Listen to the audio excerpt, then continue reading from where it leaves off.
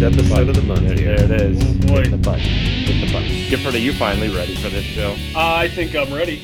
Well, that's Okay. good, because this is Pop Culture Yearbook. On this show, we pick pieces of pop culture that were important to us in a given year. We then discuss memories and dig into those movies, albums, shows, and more. I'm Brad. I'm Pete. And I'm Giff. And before we start tonight, guys, I just got one question for you. I know what it is. You Go ready ahead. for this question? I'm You know what ready. this is? Oh, Pete, I want to know if you really know what this is. I'm gonna let you. I'm gonna let Hey, you Pete. say it. Pete, when you Yeah. make love, do you look in your mirror? that wasn't what I thought it was. Oh, I thought you were going to ask him Go on. Armageddon it. no. No. What did you think I was going to ask you, Pete? I thought it was going to be, "Are you ready to rock?" or something like that. Oh, no. That wouldn't have made sense. No, but seriously, I want to know. Do you look in your mirror? Well, no. Oh, please don't answer that, please. Oh, boy. Def Leppard. Def Leppard here. Yes. If you want to start talking about him. I love this band. This album, Hysteria, which we are going to cover tonight, was massive in my childhood. I remember mowing lawn. Took me 2.5 hours with a push lawnmower to mow my lawn, and I would have You my guys Walkman. didn't have a riding lawnmower on a farm? Yeah, oh yeah, we did, but Mom didn't like the yard around the house done with a riding lawnmower. She didn't like the I like track. your But how Mom, that's big nice. was it that it took 2.5 Yeah, hours? really. Though? I'm on a farm, and the lawnmower's probably got a 20. Yeah, but you're talking about the 4-inch yard around the house. You We do had it was the that outer big, too. perimeter of the house Huge. with the push mower. It was huge. The My rest brother, of it, you can do that. my brother got to do the ditch and in the trees with the riding lawnmower, and I had to do around the house with the push mower. So anyway, I love love your mom's riding attention to lawnmower. detail and Oh, care yeah. for her yard, because I would be all for that.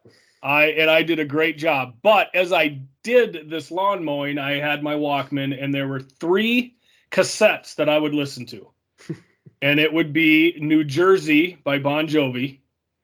And it would be Look What the Cat Dragged In by Poison. Oh, my. And Hysteria by Def Leppard. We might have to do a lawn mowing episode, like top 5 albums for mowing the lawn. For mowing That's the true. lawn. Well, I Yeah. listened to this the other day while I was mowing the lawn, Hysteria, so. Yeah.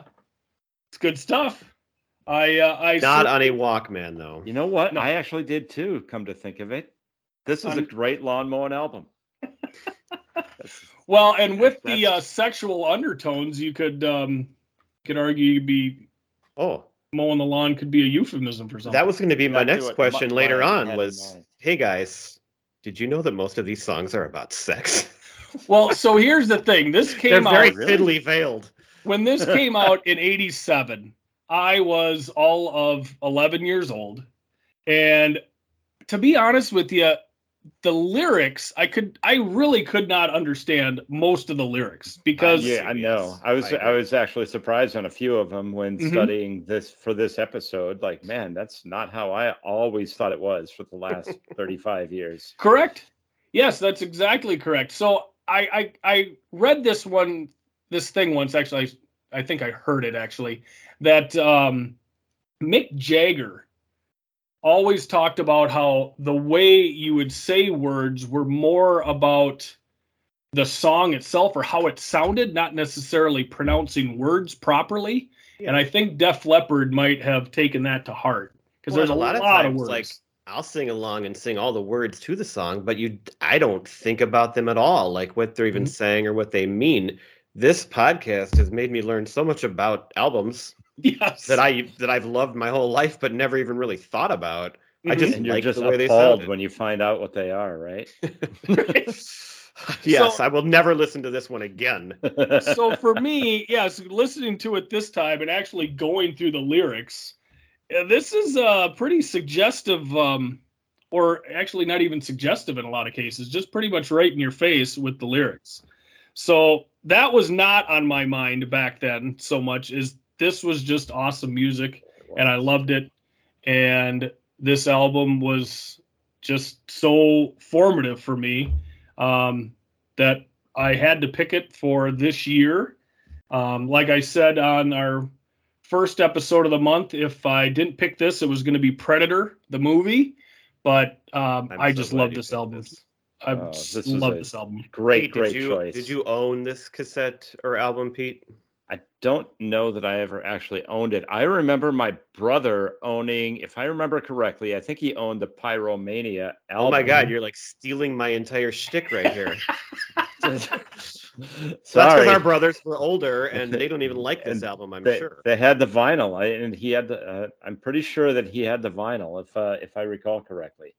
But of Pyromania, not Hysteria though. But this is one that always got played on the bus going to middle school. It was one of about 3 or 4 that just got played repeatedly. Mm-hmm. I remember some of these songs that we'll get into playing at the middle school dance. Yes. And we'll get into that in a moment. My comments on this were, as I was watching some of the videos, my comparison, here I come with another analogy.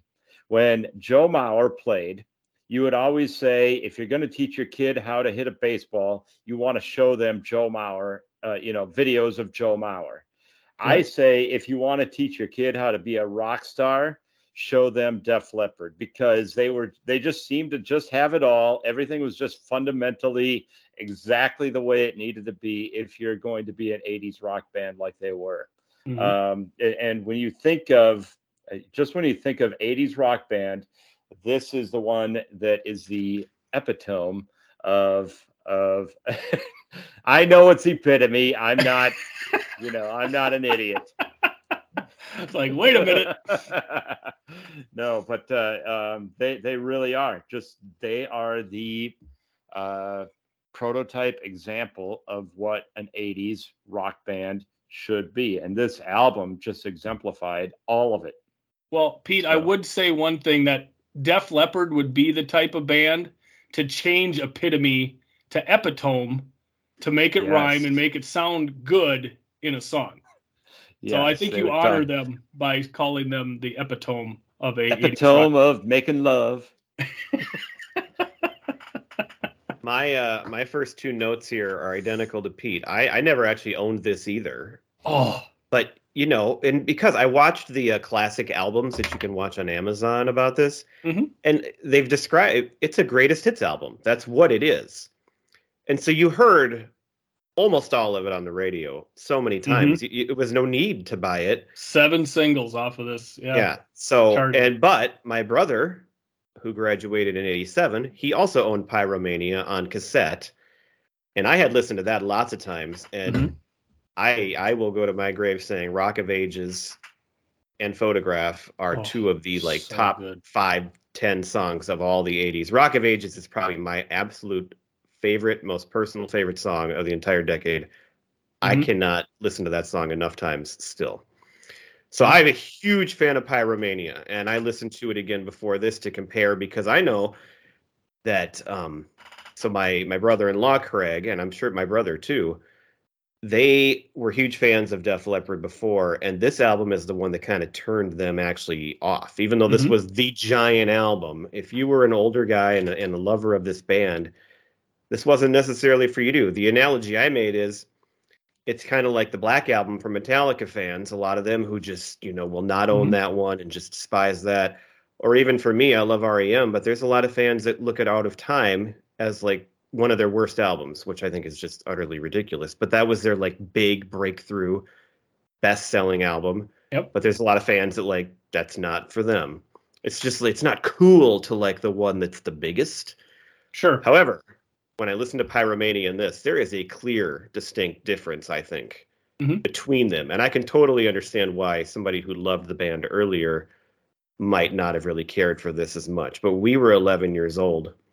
So what did we And care? we were finding our own musical path.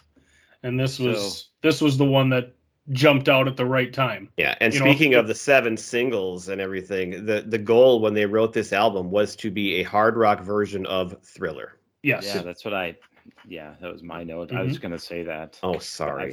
Brad stole one. But it was Mutt Lange was the producer. Yes. And so that was going to be my comment, is that I wonder if that's why, was because he said that he wanted those hits that became all just monster hits. He wanted these songs to be more radio friendly so that they could become hits. And that may be why Def Leppard and maybe some of these other examples that you named, maybe they got away a little bit from who they truly were, that the diehard fans may not have liked them as much. Because they were setting out to write giant hits, and so it's going to have a little different sound. And one thing I found interesting is that even though they're from England, Pyromania wasn't that big in England. It was huge in America, and so we think of it as huge, but it wasn't as big there. It wasn't as big of a hit. This one definitely was more of a breakthrough kind of in their home country over there, which I think is kind of crazy. So do you think any of it has to do with the fact that you had Rick Allen's accident? So you had 4 years in between albums. Do you think they just took that time and maybe overproduced it a little bit, or took a little bit too much time to really I think it's both. Something? They set out with the goal to write all these hits, and so it's going to take a long time. And then they want, when you have that goal, everything's got to be just perfect. And this became one of the most expensive records ever made in history, because they just kept going at it for so long to get it just right. And I mean, to their credit, they ended up getting it right for what they wanted to do. Well, and Phil Collin cost a lot of money and took a lot of time, and they're also considered a cursed band with all the stuff they've been through. Right. Well, and Phil Collin had said in an interview that they needed to sell 5 million copies to break even. Right. Because of the expense that was put into making this album. Well, and the other thing that I learned that I didn't realize is this album did not start off very well. It was a slow burn, and they were a little worried about it, and then it just took off. Well, and how do you not? Because in England, Animal was the lead single, but here it was Woman. Like Woman, I like Woman. I think it's a good song. Women. Women's a good song. I like Woman. I like me Woman. Gift, me like Woman. But Animal is so much better. Here's the deal. Animal is one of my favorites, and we'll get to all these, but the biggest surprise to me listening to this album over again, besides the songs I didn't really know much, was Women, and I'll get to that when we talk about it, but that one really, it was not at all how I remembered it. No? Okay. I can also see why it wouldn't have been a great first single, but I can also see why they maybe chose it as a first single. So I don't know if you're ready to get into it or not yet, but... Well, I wanted to cover just a couple of things, just a few stats. So this album did win 2 AMA awards in '89 for, I believe, Best Rock Group and Album. It's the 4th studio album, sold 20 million copies, had 7 singles. The album charted #1 in the U.S. and U.K., 40th best-selling U.S. album of all time. And this spent 96 weeks, the album spent 96 weeks in the U.S. top 40. And for the 1980s, that's tied for the most with Born in the USA. I mean, just absolutely massive. Rolling Stone and The Ringer, which is a podcasting and online publication, have Hysteria ranked as the #1 hair band album of all time. Yes. That said, do you think that Def Leppard is actually, and it may sound crazy, are they a little bit underrated? Here's what I mean by that. Why does you got other great bands, Aerosmith, everybody can name right away Steven Tyler, Rolling Stones, everybody knows Mick Jagger, whatever.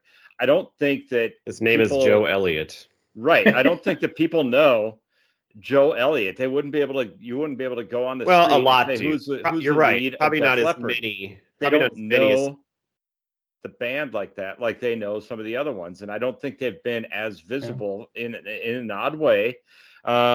It's like they haven't been as visible as some of those other bands that I mentioned. Everybody knows, Bon Jovi. That's John Bon Jovi, right? Yeah. Well, his name's in the band. Gene Simmons. That was a joke. That was it. I mean, Kiss is nothing in my... I do think part of it could be that Def Leppard, I mean, so their first 3 albums up through Pyromania, they were pretty big, but they weren't giant. And then you had this big gap. And then, I mean, this is just, huge. But then, like, they have hits after that, and they're still a band today. Yep. But, like their time at the top after this is done, they kind of those other bands, like Aerosmith, they've been up and down and huge through 3 different decades at least. Like maybe that might be part, and the Rolling Stones, I mean, they're one of the greatest bands of all time. So it might be longevity that you're getting at, Peace. I think it could be, because you look at, Brad said the first 3 albums weren't huge.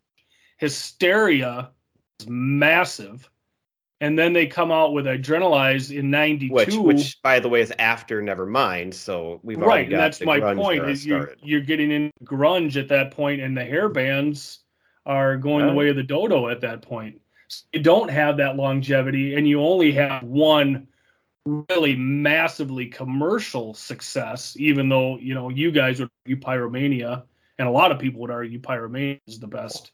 Well, that was pretty massive too, but that's it. Mm-hmm.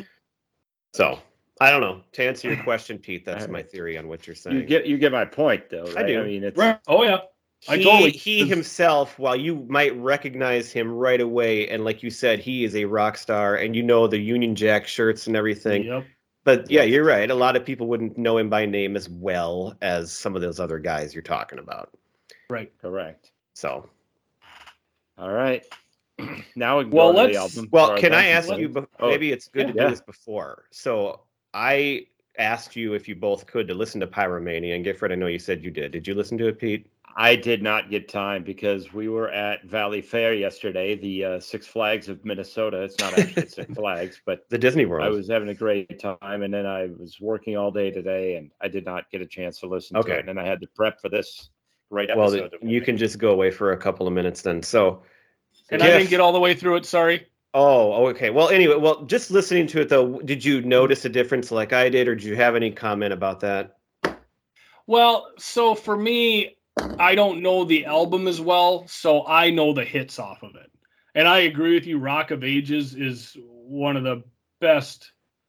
I mean, I love that song. You can't get away from it. It's not my favorite, but it's such a banger that, so when the hits came on, it was like, well, I guess to me, it's all Def Leppard. I guess I didn't hear a musical difference or vibe to it. I was thinking that more not the hits, but like the album as a whole, what you heard. Because to me, it's much more like hard rock. It's definitely more like traditional.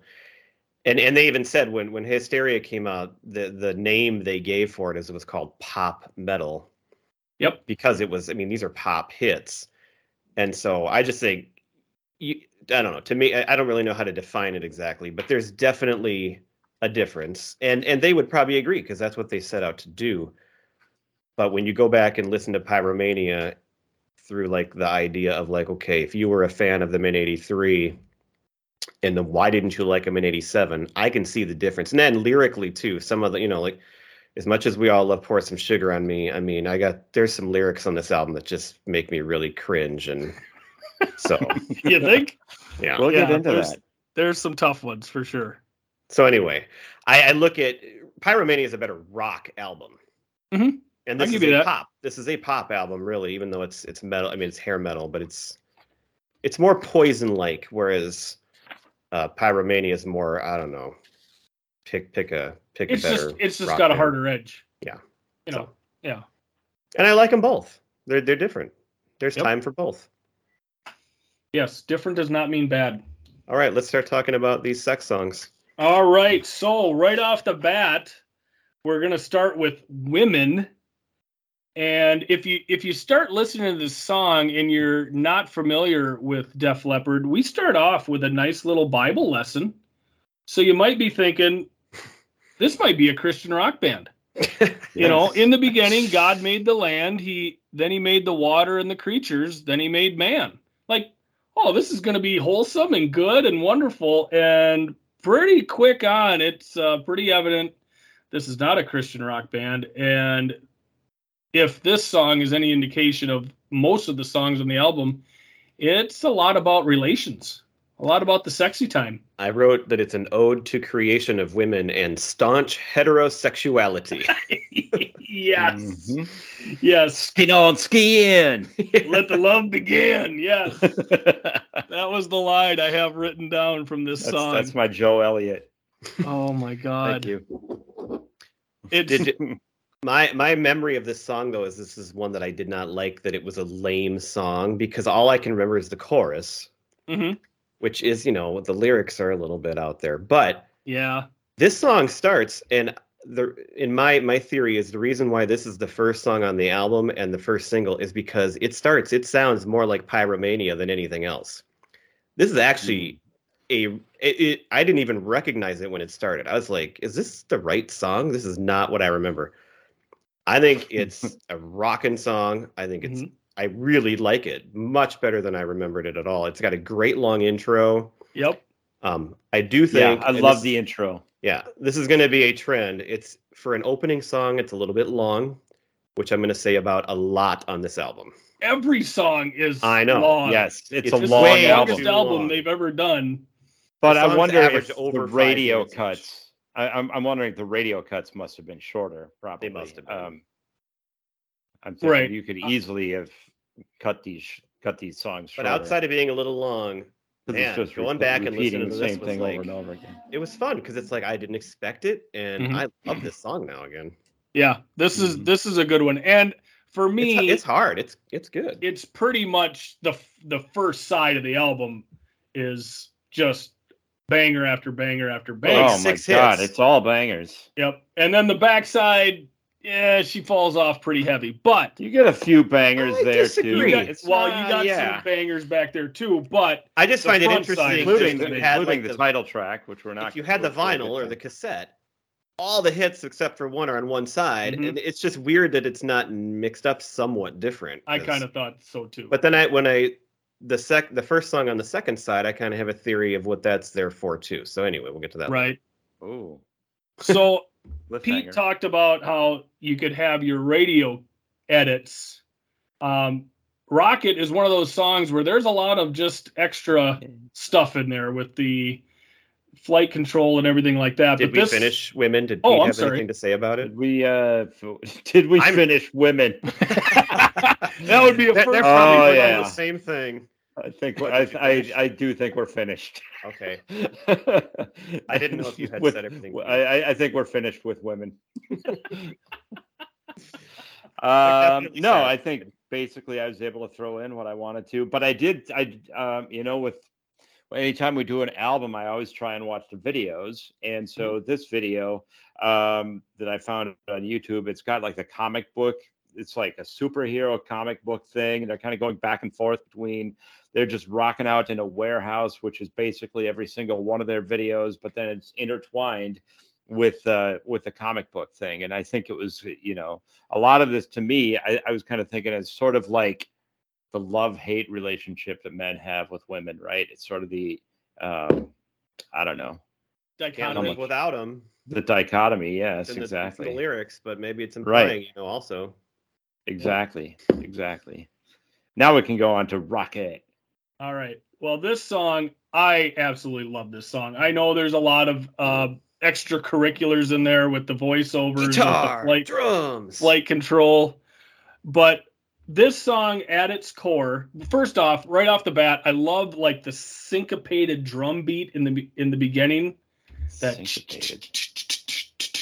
Probably the best part of the song. I just love it. Absolutely love it. But at the core of this song, it's a tribute song.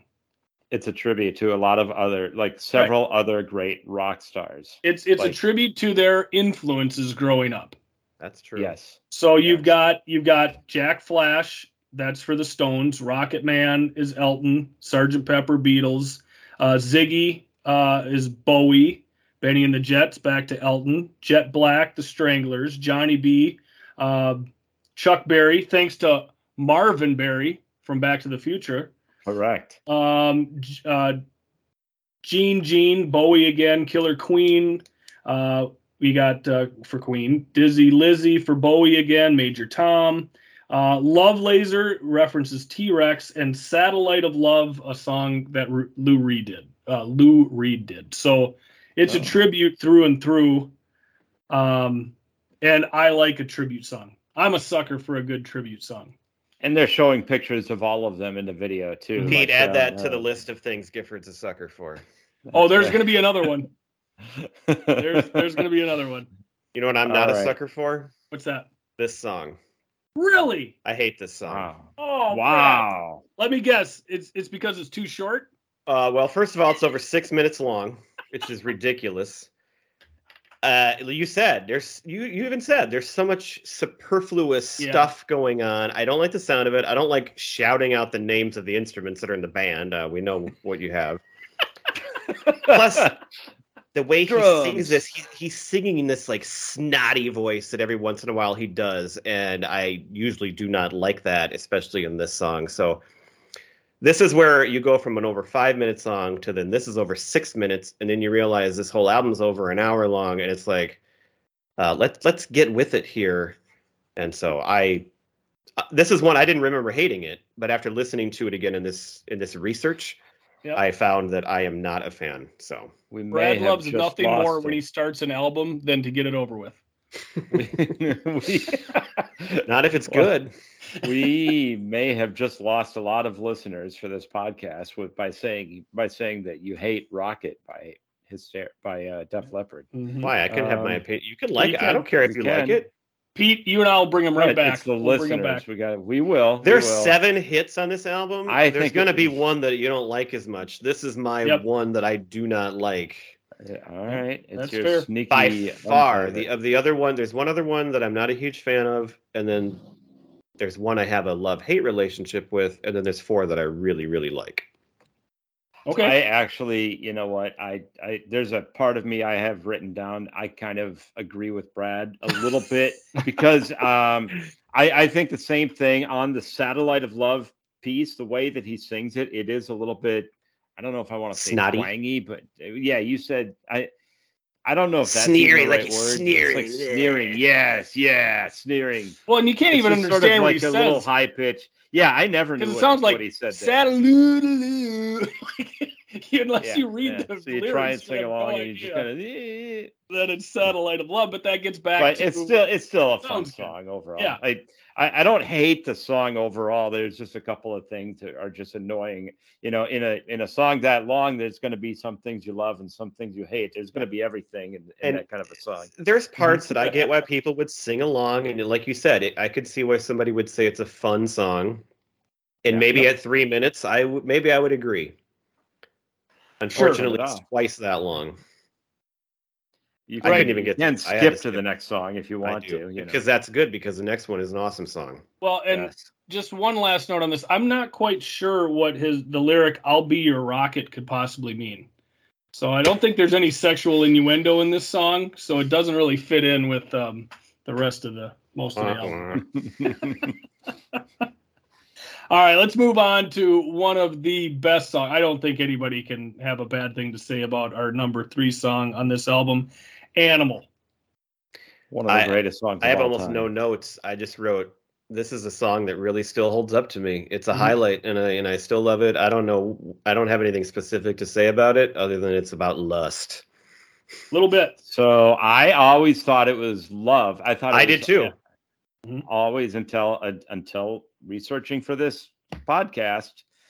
My whole life, I thought it was love because it would make sense, but lust also makes sense too. But I don't know. It is just a banger. If you're at a party, this is the one that we're all going to be putting our arms around each other and just yelling it along with it. And just a great song. I don't have much else to add.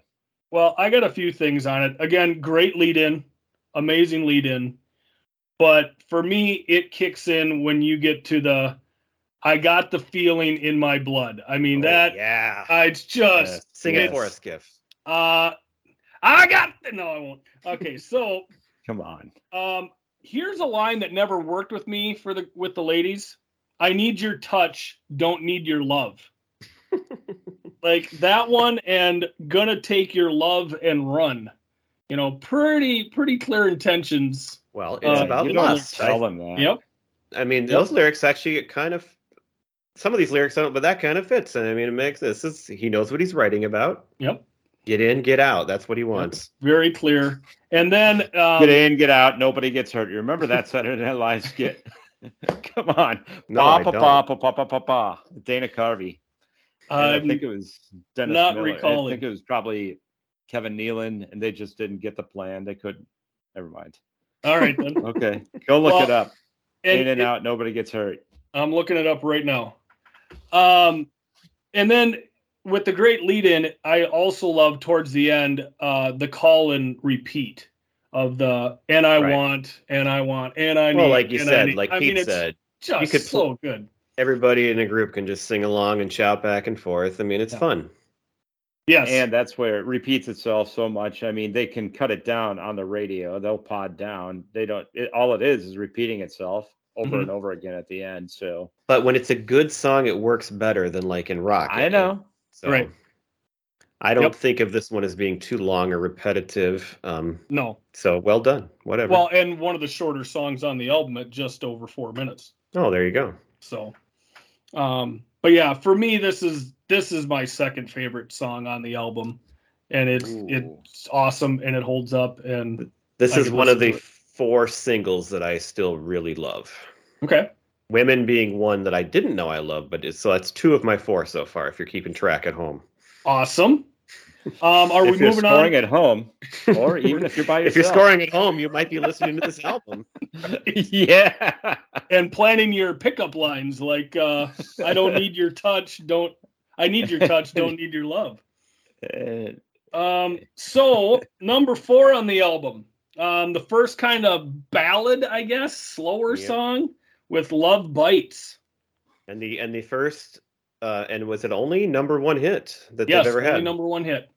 Really? Which I'm surprised that this is the only one off this album that reached number 1. I mean, there's others that made number 2, so really close, but... Right. I would have thought the next one... But this one, of all songs to be number 1, I guess I didn't realize that. Yeah, this was massive. This was when you, grabbed that special someone at the middle school dance and held her close. Don't forget your mirror. Don't forget your mirror. Yes. Yes. So the big thing that this song reminds me of, I took a trip to the state fair for 4-H, and we had some of the older kids that were there, and 2 of them were a couple, and they basically spent the entire state fair making out and listening to this one song. Nice. So, yes. Wow. That's what I remember. Oh, they also, it was their only number 1, but the other thing I wrote down here is this song actually was a full year after the album was released. So they scrambled to put this one together. No. No, not this one. I was going to get, never mind. Sorry. Edit that out. No. I think this song, it's a little tease. I mentioned there's 2 songs that I'm not a big fan of as singles. This is the other one. It's fine. Like, I don't hate it. It's boring to me. There's another ballad on here, which is another hit that I think is just 100 times better. But as listening to this one, I do think this one kind of has the Pyromania feel, like that electronic sound in the background. Not that it sounds like a song off Pyromania, but just that like electronic sound. It makes me think of Gunter Glieben Glauken Globen. Yep. Sure. Even though it's a much different song and I don't like it as much, but it still reminds me of that when I hear it. Well, and I think I would be remiss if I did not mention that this song also has a lot of sexual undertones to it. It seems as if here's a guy in a relationship that's just based on sex, but he's worried that it's going to end. Which I don't know why he's so worried. It seems like they're having a pretty good time in this particular relationship, but it seems like his lover, like the part where when I'm with you, are you somewhere else? Seems like he's thinking she's got 1 foot out the door. Mm-hmm. Well, love bites. Maybe that's part of the reason I don't love it either. It seems kind of just cliche. I mean, there's love stinks, and there's like we've heard this before. So for me, this one doesn't stand out nearly as much as a lot of the other songs do. Okay. But I mean, again, I get why people would love it. It has a big sound, and ballads were huge. Watching the video for this one, I think I could have been a producer for 80s rock videos for songs like this, because here's what you got to have: the band playing music in the studio and random cuts away to a woman just randomly walking around. Yes, Pete. I am picturing the Journey Separate Ways video right now. Yep. Yeah, she's walking around looking for somebody to bite. That's what she's doing. I think that there was like Does she have her hands in her pockets? Is she wearing like a vest or a little coat? It goes back and forth. Yeah, it is. I think it's. I don't remember exactly what she was wearing, but I'm sure it was a 80s vest. Anyway, maybe a jean jacket. So are we on to the big one now? Yes, we are on to the big one. Number 5. Pour Some Sugar on Me. This is my number 1 with a bullet greatest hair band song of all time.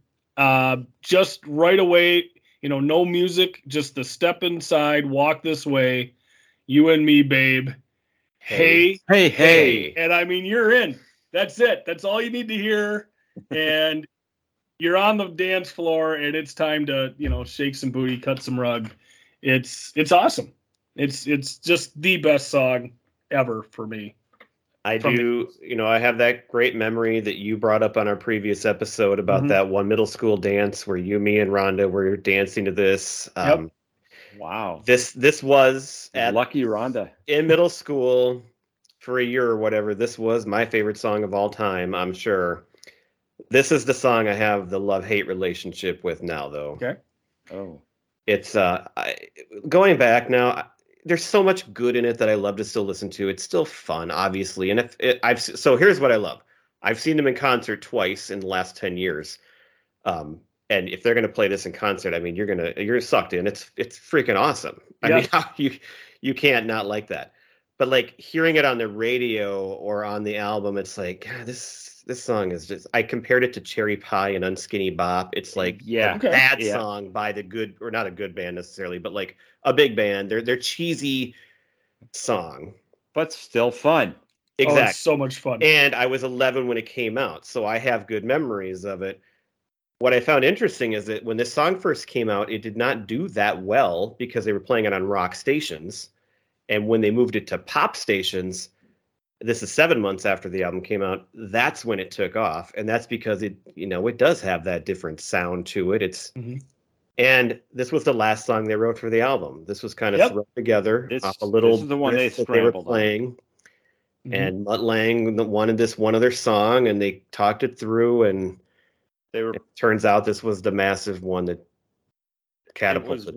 It was when they were just wrapping up producing Armageddon It, and then he just sort of threw these lyrics together, Pour Some Sugar on Me, into the mic, and Mutt Lange goes, wait, that might be the most important song on the album.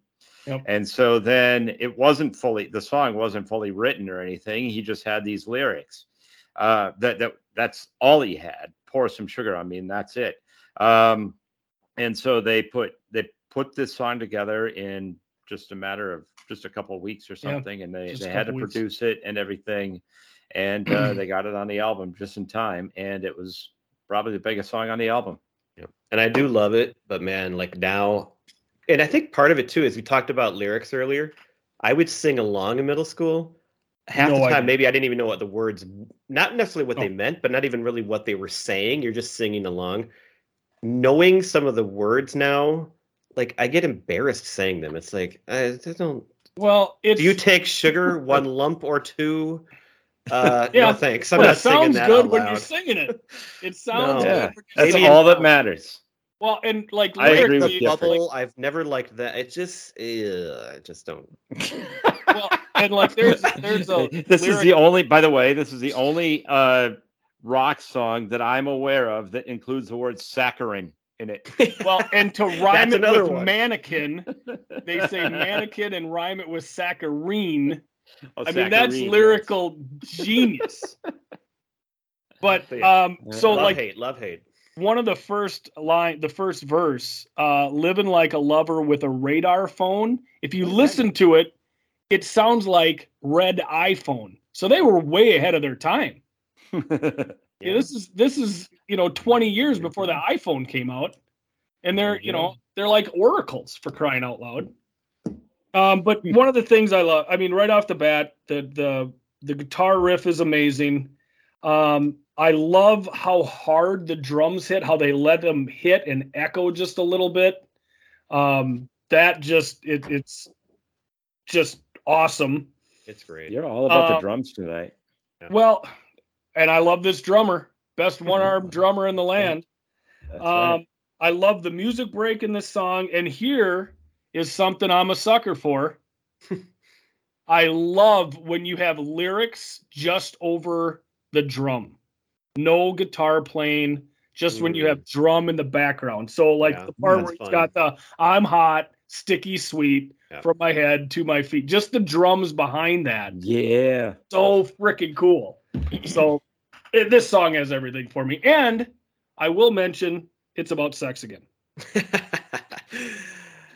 I can listen to it and I can sit there and cringe at times, but then I'll be like singing along and I'll be like, God damn, this is just catchy as all get out. And I can't turn away. It's like Mbop by the Hansons. Like you can't get away from that song. Better than that. And by the way, as much as I love this one, I brought up Cherry Pie and Unskinny Bop. I do not love those songs. Those are two of my most hated songs of all time. Fair enough. So while I compared it to those, I love those songs. I don't have fun like when they come on. Doing that because in my mind that does it a disservice. Well, thank you. Wow. All right, okay. So on to the last song of side one. Yeah. Are we good to go? Right. Yeah, number 6 on, awesome. Number 6 on the album, Armageddon It. Great guitar riff again to start. I mean, it's just awesome. And again with the sex, you got it, but are you getting it? Well, this one's about a tease. So, yes. Each one's a little different sexual situation. Yes, I put song about innocent cock tease. That's what I wrote down. You flash your bedroom eyes like a jumping jack, then play it pretty with a pat on the back. So she's looking to get, but no. But is she getting it? Yeah. Oh. Yeah. I love the sound of this song. This could be possibly my favorite of all the singles right now. I do not understand why the play on words, though. What does the word Armageddon mean here? Why isn't it just I'm getting it, or are you getting? Why is it Armageddon? I think they just decided it sounds better and it sounds cool. I think that's okay. You were about that's the fine. same. I didn't know if there was something I was missing. Yeah. No, I'm going to go back to our Taylor Swift episode and say they had a word of the day, and they wanted to stick it in a song somewhere, even though it makes absolutely no sense. To credit Taylor Swift, when she does it lyrically it makes a much more sense. When they do it, it's just because it sounds cool. Again, the lyrics don't matter. It's fun. It sounds cool. Yeah. I did enjoy the line, pull it, come on, trigger the gun. Not sure what it means, but I sure did enjoy it. I had written down, you say that love is one when you get some, but then your finger don't trigger the gun. Right. Yeah, there's the tease. Yeah, also I like the I got an itchy finger, follow me. I'm not sure what it means, but it sounds dirty as hell. Oh man. Okay, so now I'm gonna have to put the explicit lyrics or explicit content when I upload this podcast. Swearing. There's been no 4-letter words. I think I did say one. Oh well. You might want to throw it on there just for good measure. Explicit content. Somebody said cock tease. Now we're flipping the album over, huh? Yeah, now we're flipping the album over, and I got to tell you. This is where I was really interested in you choosing this because a couple of these songs kind of sounded familiar, but I did not know what was coming with these other songs. Mm-hmm. Not having owned the album, so. Well, see, and I remember listening to these because I was listening to them on cassette, and I couldn't just hit the skip on the a Discman back in the day. So this song, Gods of War, first song not about sex, oddly enough. Maybe that's why I don't like it. Protest song. It's a protest song. Political song. Which many people kind of made fun of him or thought this doesn't fit on an album where you just wrote "Pour Some Sugar on Me." But hey, Joe Elliott, you can do what you want to do, man. Yeah. Right. Well, the good news is it's only 6.5 minutes long, so it's a quick little ditty. Yeah. But I like it. I like the length. Get in, one, kind of. Get out. Really? Well, so I think realizing it's this beginning of the other side, I think it's got that long intro again, like Women does. Mm-hmm. Yep. And I feel like that's maybe why it's there. And I also think it has that older Pyromania sound again. Like, I really like this song. I think this song kicks ass. And I could not stand it. When they sing like the chorus parts, I was listening to it today on a walk. I was shooting through these last few songs again, and I like it more and more every time I hear it. So I don't care what it's about, or if you think it doesn't fit. I think this is a kick-ass song. I think it's okay that this one is 6 minutes and 37 minutes seconds long because he said sex. There it is. I'd put us over the top. We've now exceeded our limit. But where I was going was that most of the other songs are long, and it's just kind of repeating the same thing over and over again. The reason that this is long is because they're throwing in the little montages with like Ronald Reagan and with other political recordings and stuff like that, and they mix it up a little differently, and so it makes it more interesting to listen to, and so that's why I was okay with it. I love this song too. This is probably my sneaky favorite. Wow. Ooh, we got a sneaky favorite. I like it. Right. When we're on the same page like that, that's fun. Yes. So for me, we will not cave in. They counted on America to be passive, and they counted wrong. Huh? That's the quote by Reagan that I had written down. That's right. It's in this song. Yep. Good old Ronnie. So for me, this song sounds like a musical montage song for a cheesy 80s movie. Holy like it could be shit. It could be I cannot believe you just said that. It could be in Dream Warriors. I have that line word for word written down about a different song later. Really? The exact same wording you just used. Did you go with Dream Warriors from Nightmare on Elm Street? I didn't. No, actually, I went Police Academy. Because that's where they kind of went off track, right? Well, it's a different song. Right. Oh, right, yeah.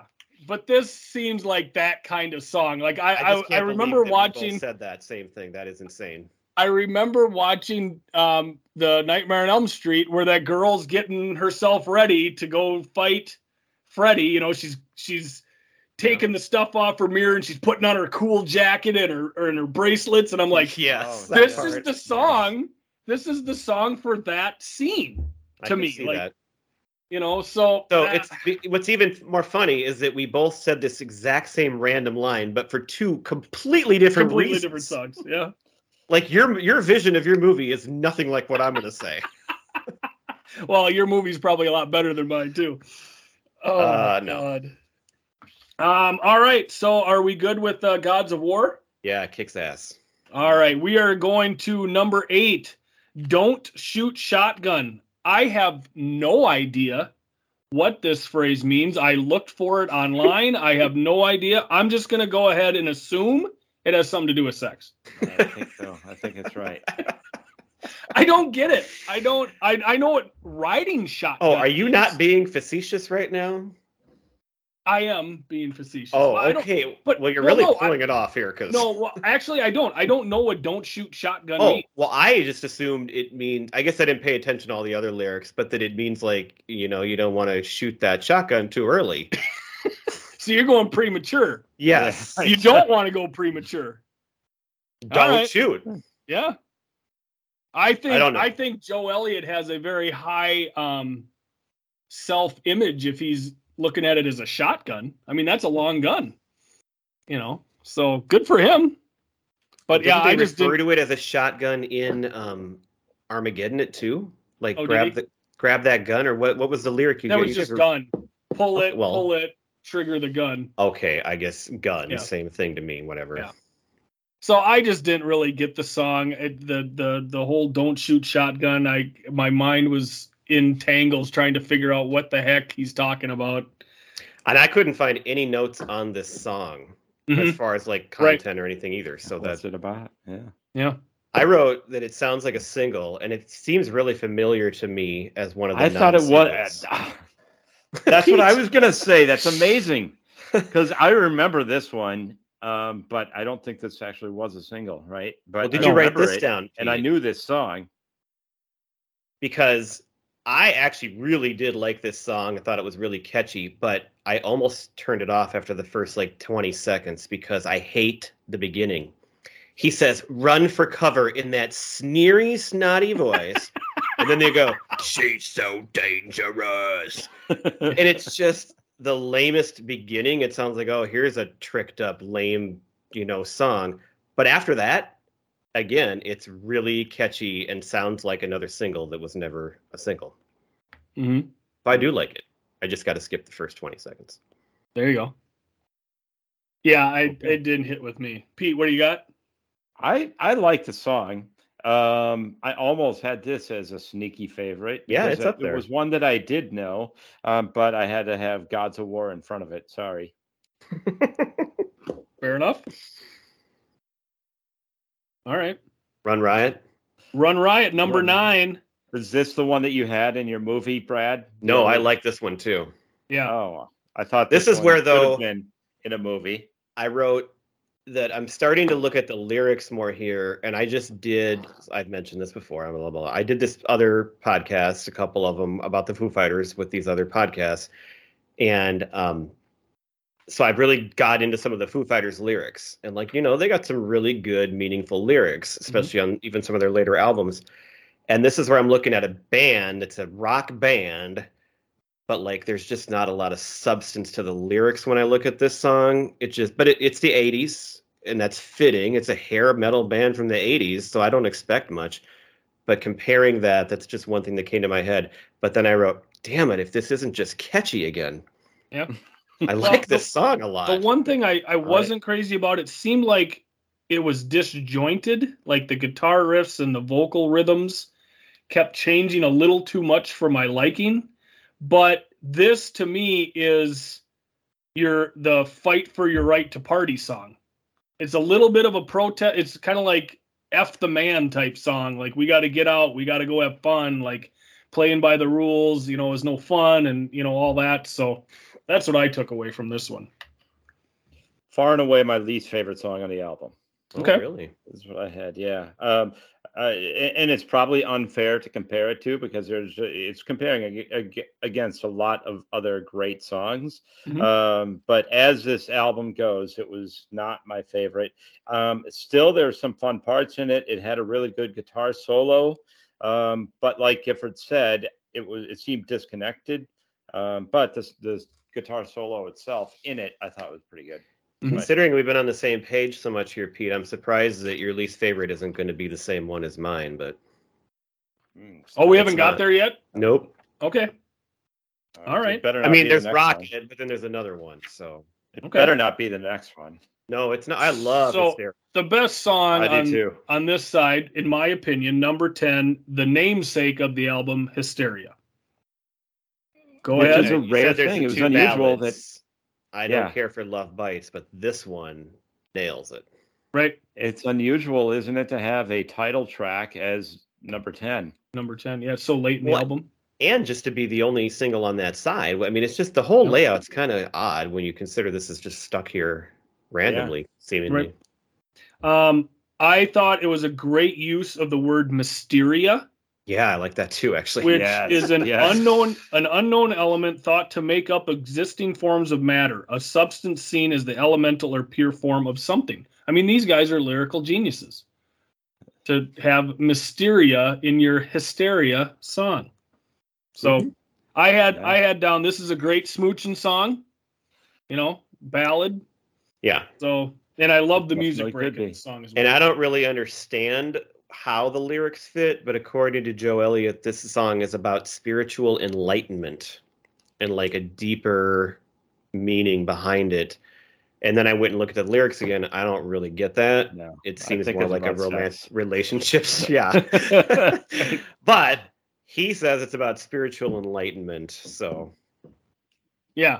Well, and I can't disagree. But but it doesn't seem as much about sex to me as the other ones. So, but I really enjoyed it, and to me, again, it's the best song on the second side. Yeah, it's a great song.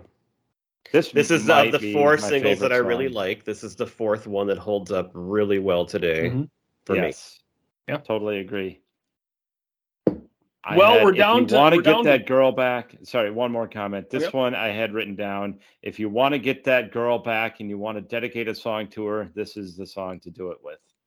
Awesome. You'll fail, but this would be the song that I would use. This is the one to go with. Yes. Okay. Well, I would argue that you just walk up to her and say, "I need your touch, don't need your love," and that should do it. So yeah, that works. So on to number 11, Excitable. Anyone? This is going to be the one that Brad doesn't like. This is far and away the worst song on this album. It is the lamest sounding song. It sounds dated. This is the song. The lyrics, stand up, say yeah. It's just dumb. And because of those lyrics and that sound, this sounds like an 80s montage song from a not great movie, like a Police Academy type movie. Or I was picturing, I put that down just because the movie I was picturing was Armed and Dangerous, but that's not as well known, so people may not, but similar type of kind of movie. Just a couple of bumbling idiots, but they're coming on.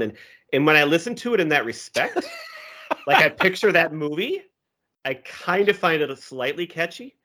But then it just is so long and repetitive at the end. It's like, oh my God, how many times are you going to say excitable? Right.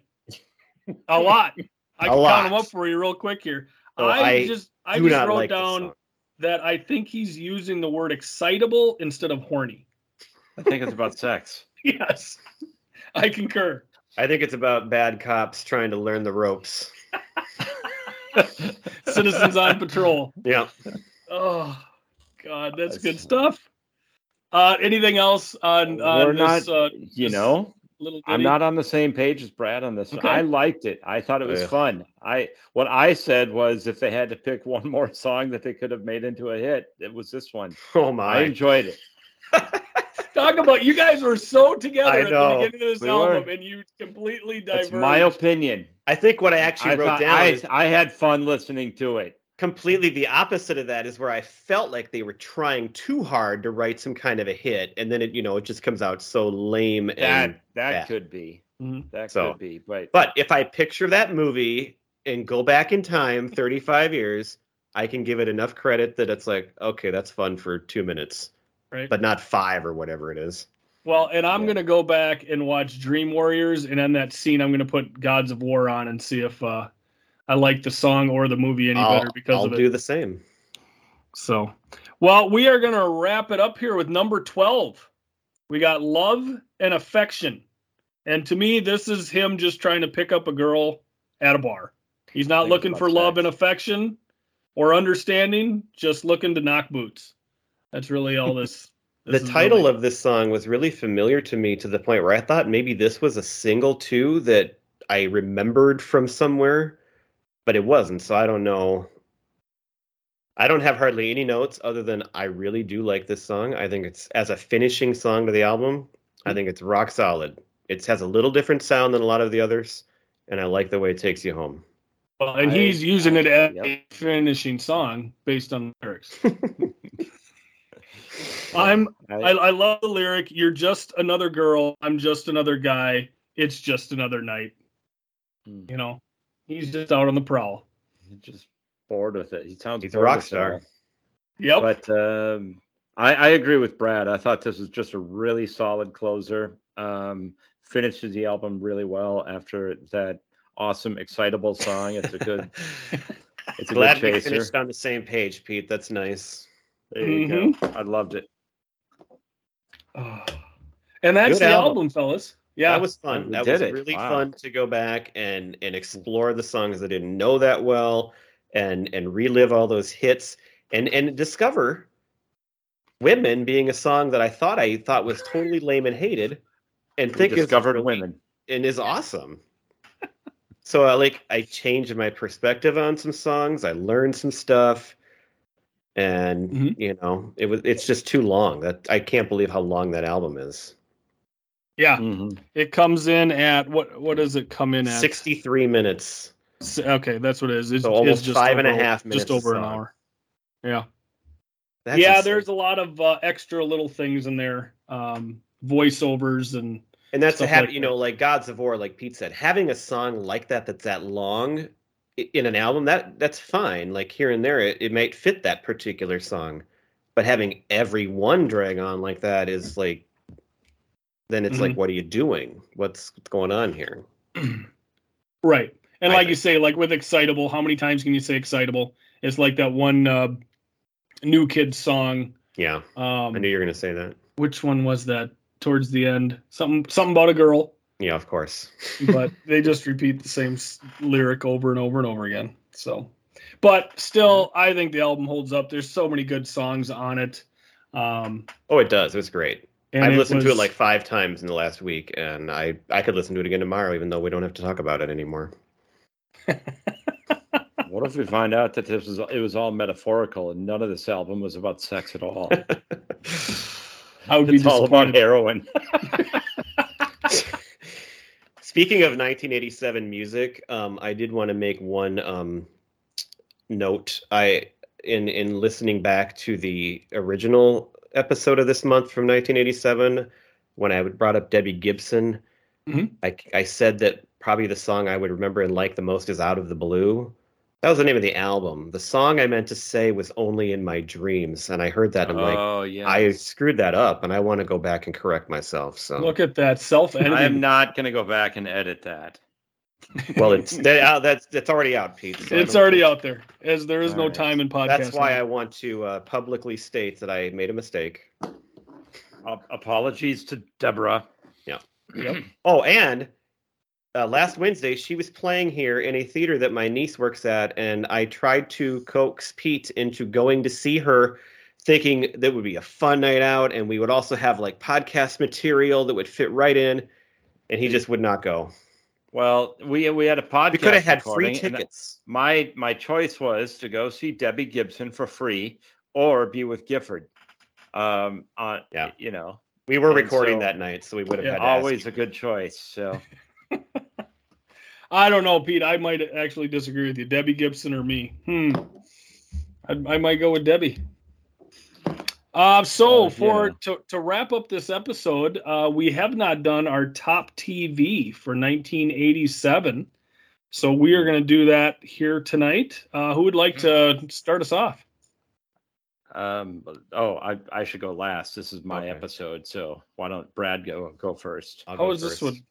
Okay. I don't know what he's talking about. Oh, wait, no, it wasn't. No, I can go Too first. Too late. I'm going first. Sorry, I was thinking it was mine was we last talked week. about TV in that original episode of the month, but we didn't actually state our very favorites. So I'll just quickly go through.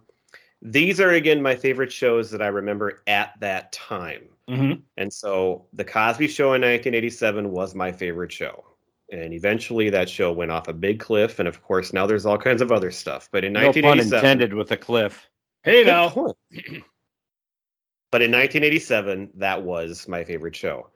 And then number 2, we mentioned Mr. Belvedere. And I don't remember it. It's been so long since I've watched an episode. But I know I loved it. Mm-hmm. So that's 2. 3, I put My Two Dads because I remember, I watched it every week. And it was about a kid. So it was... I think I had a crush on that girl, too. Stacey. Yeah. Yeah. Newhart, and then my last 2 are the adult shows, but Newhart number 4 because we watched it as a family, and every week I loved it. And then Cheers. At this point, I was watching Cheers in 1987 every week, and so even though I maybe didn't watch the years before until later, I was a fan of the show by this time, and we would watch it every week. That's my top 5. All right. That's a good list. All the other TV shows I mentioned you can go back 3 weeks and listen to those. Mm-hmm. I'll go next with my honorable mentions. It pained me to do this, to put on the honorable mention and not the top 5 list, but there's just too many good ones. I had Golden Girls on my honorable mention, but I didn't watch Golden Girls as much back in 1987. I watched it later. when I got a little older and when it was in syndication, but that's why it didn't make my top 5. And there's just so many other great ones that I'll get to. Also, the honorable mentions were Alf, Wonder Years, Moonlighting, My Two Dads, and Dallas. Excuse me. My top 5, going from the bottom up. Number 5, Family Ties. Number 4, Night Court. I actually did at that time. I loved Night Court. I thought it was funnier than Family Ties. Family Ties overall a better show, but Night Court for me was just way funnier. I love Night Court. Yes. And then I had Cheers. Oh, you were going to say something? Oh, I was just going to say that the Wonder Years started in 1988, so I don't know what you were getting that from. I found it on Google when sorry. Well, it was the 87-88 season because it actually started in January of 88. I just looked it up. It was mid-season because I didn't think you were right, and I wanted to know for sure if I was wrong. Thank you, Brad, for pointing that out. No, it was more for my own satisfaction. All of our listeners would have caught on to that too, and we would have lost all credibility if you didn't point that out. I wasn't trying to show you that. Where was I? Cheers at number 3. And then I had Cosby Show for the same reasons you said. My number 1 was Newhart. That was the one I actually wanted to do Newhart for this episode or for this one of our episodes this month. We actually could not find it on streaming anywhere, and we always want to be able to watch an episode or two of a show like that, and couldn't find it anywhere. So maybe by the time we do 88, or even 1990 when it ended, maybe it'll be available again somewhere. Netflix, if you're listening, hint, hint. Right. So Gifford, that was your list. Okay, I got my top 5 here. Starting at number 5, I got MacGyver. Number 4, Mr. Belvedere. I love Bob Uecker. Number 3, Perfect Strangers and Belky Bartakamus. I should have had that one on my. Yeah. Number 2, and both of these came from the Tuesday night lineup. Growing Pains and number 1, Who's the Wow. Tony Danza, Alyssa Milano. Loved. Is that really your number 1, or is it just because of Alyssa Milano? No, I really liked that show. I thought it was a good show. I mean, it was neck and neck between Growing Pains and Who's the Boss, and they were on back to back. So, but Alyssa Milano probably would have tipped the scales for me on that. Here's where it comes into play that you didn't have NBC.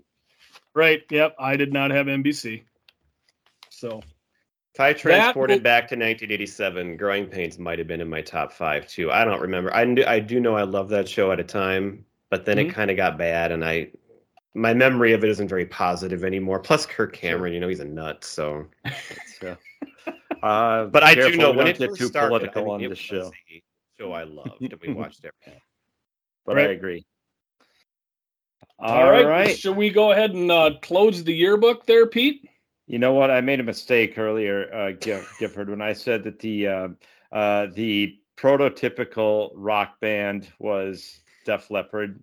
I think true. I should have said Preacher Row. Yes. Kids, parents, if you're trying to teach your kids how to be a great rock band, you should watch video of Preacher Row, not Def Leppard. Or you could do both. You could do both. But might confuse them. All right. So what do we got? Should we give a little preview for next month? Oh yeah, go for it. Just really quick. So we did another month here. We did it. Good job, guys. But so last July we did the Vacation series. We took a break from our usual routine and took a movie that was near and dear to us. Well, 2 actually, and then added the other 2 in for a full month of vacation movies. Yes. And now, Gifford, what are we going to do in July this year to keep that tradition going? Well, last year we went on vacation. This July we're going to do a staycation. What? So clever. Yes. So we are going to start the month, and everything in the month of July is going to be referenced to the great state of Minnesota. So the first Monday in July, we are going to do a Minnesota month preview, and we're just going to cover a lot of stuff that is unique or important to us in the state of Minnesota, covering any manner of things from music to the State Fair, Mall of America, Paul Bunyan. just the things that are unique to us, or we feel are unique to us, and that are important to us. You betcha. Mm-hmm. So if you are from Minnesota, as many of our listeners are, you will love this month, I think, and maybe want to participate a little. And if you are not from Minnesota, you will love it too, because you will learn about us, and it will entertain and educate you about a state that we are very territorial about. Yes. You are going to want to come to Minnesota and probably live here. Right. Well, and later in the month, we will be doing a few games. We're coming up with some games for the month that we think will be very entertaining and fun, and we're hoping to have some guests on as well. So, strip poker? No. Oh. How can we do strip poker, Pete? We do this naked already. We can. What am I going to do? Take my headphones off? Like, come on. Yeah. All right. Well, I don't think you're wearing them in the right spot. Strategically placed. And we're off the rails. All right. Oh, man. I think this is a good time to bring in the Preacher Row, Pete. I think now the Preacher Row starts. Here we go. There they are. There they are. Bye. Good night. See you guys. Sugar. Bye.